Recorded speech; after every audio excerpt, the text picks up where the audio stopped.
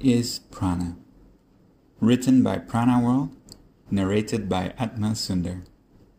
For more articles like this, visit pranaworld.net or follow Prana World on Facebook and Instagram. Prana, the breath of life. Prana is a common term being widely used in alternative medicine and yoga system. It is originally derived from the Sanskrit language meaning life energy. Pra means forth, while an means to breathe, move, or live. Therefore, the nearest English equivalent of this Sanskrit term is the breath of life. According to ancient Indian literature, there is only one life, one consciousness, and prana is the energy of the one from which life begins. Therefore, prana is being used to address the life energy in every being. There is a conversation in the Upanishads between Indra and Pratardana, where Indra says, "I am prana. Meditate on me as life, as immortality. Prana is life. Life is prana. Immortality is prana. Prana is immortality. As long as prana dwells in this body, so long surely there is life." There is another verse which refers to Atma, or the soul, from which prana is born. Indra teaches Visvamitra, a famous Rigvedic seer, about prana in Aitareya Aranyaka, saying, "I am prana. All creatures are pranas. He that shines is prana. In this form I pervade all the quarters. This, my food, is my friend, my support. This is the food of Visvamitra. I am he that shines." Derived from the literature, prana refers to the totality of life in all the creatures. Therefore, prana can be understood as the life energy which gives life to the body and keeps it healthy and alive. The equivalent of prana in Hebrew language is ruah, referring to the breath of life, being called nephesh, which is breathed into the nostrils of Adam in the beginning of creation.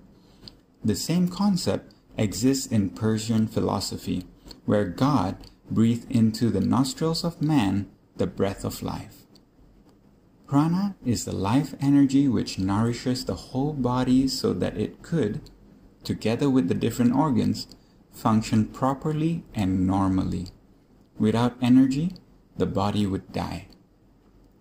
In Chinese, prana is called qi, while in Japanese, it is known as ki.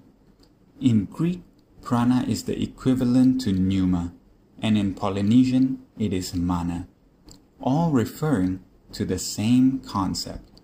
It can be best described as vitality, as the integrating energy that coordinates the physical molecules, cells, etc., and holds them together as a definite organism. It means that without prana, translated as life, there would be no physical body as an integrated entity. Physical body without prana is basically a collection of cells independent from one another. Prana is the substance that links these independent cells together, creating one whole living complex. Although science is still trying to detect, see, and measure this life energy with the aid of certain instruments, seeing prana with the naked eyes is possible through certain simple practices. There are basically three major sources of prana: the sun, the air, and the ground. The sun prana is the prana being absorbed from the sunlight by being exposed to it. As no sun prana is harmful to health, too much sun prana can also damage the body, in some cases leading to skin cancer. Air prana is absorbed by the energy centers or chakras of the energy body, such as the spleen chakra. The ground prana is unconsciously and automatically being absorbed by the soles of the feet. Thus, walking barefoot increases the amount of ground prana absorbed by the body. There are also many other secondary sources of prana, like water, trees such as pine tree, and food, especially fresh food. Further to the automatic absorption of prana by the body, one can learn to consciously draw in prana from the air, ground, or sun to increase the life energy in the body. However, just as too little prana will lead to exhaustion, depletion, and ultimately death, too much prana will also create congestion, manifesting as disease. This mainly happens if too much energy combines with disease energy or dirty energy. Prana can even be transferred from one person to another person, what is commonly known as the act of healing. In fact, the rate of healing of the body can be increased by increasing the life energy on the affected part and on the entire body. Just as light can cause chemical reactions, which is used as a basis in photography, prana increases the chemical reactions of the body, manifesting as healing. This principle is basically one of the main principles in alternative healing techniques such as pranic healing. This article is written with references to these authors. Master Chua Kok Sui in his book, The Chakras and Their Functions. Max Muller in his book, The Upanishads Part 1, Sacred Books of the East Part 1.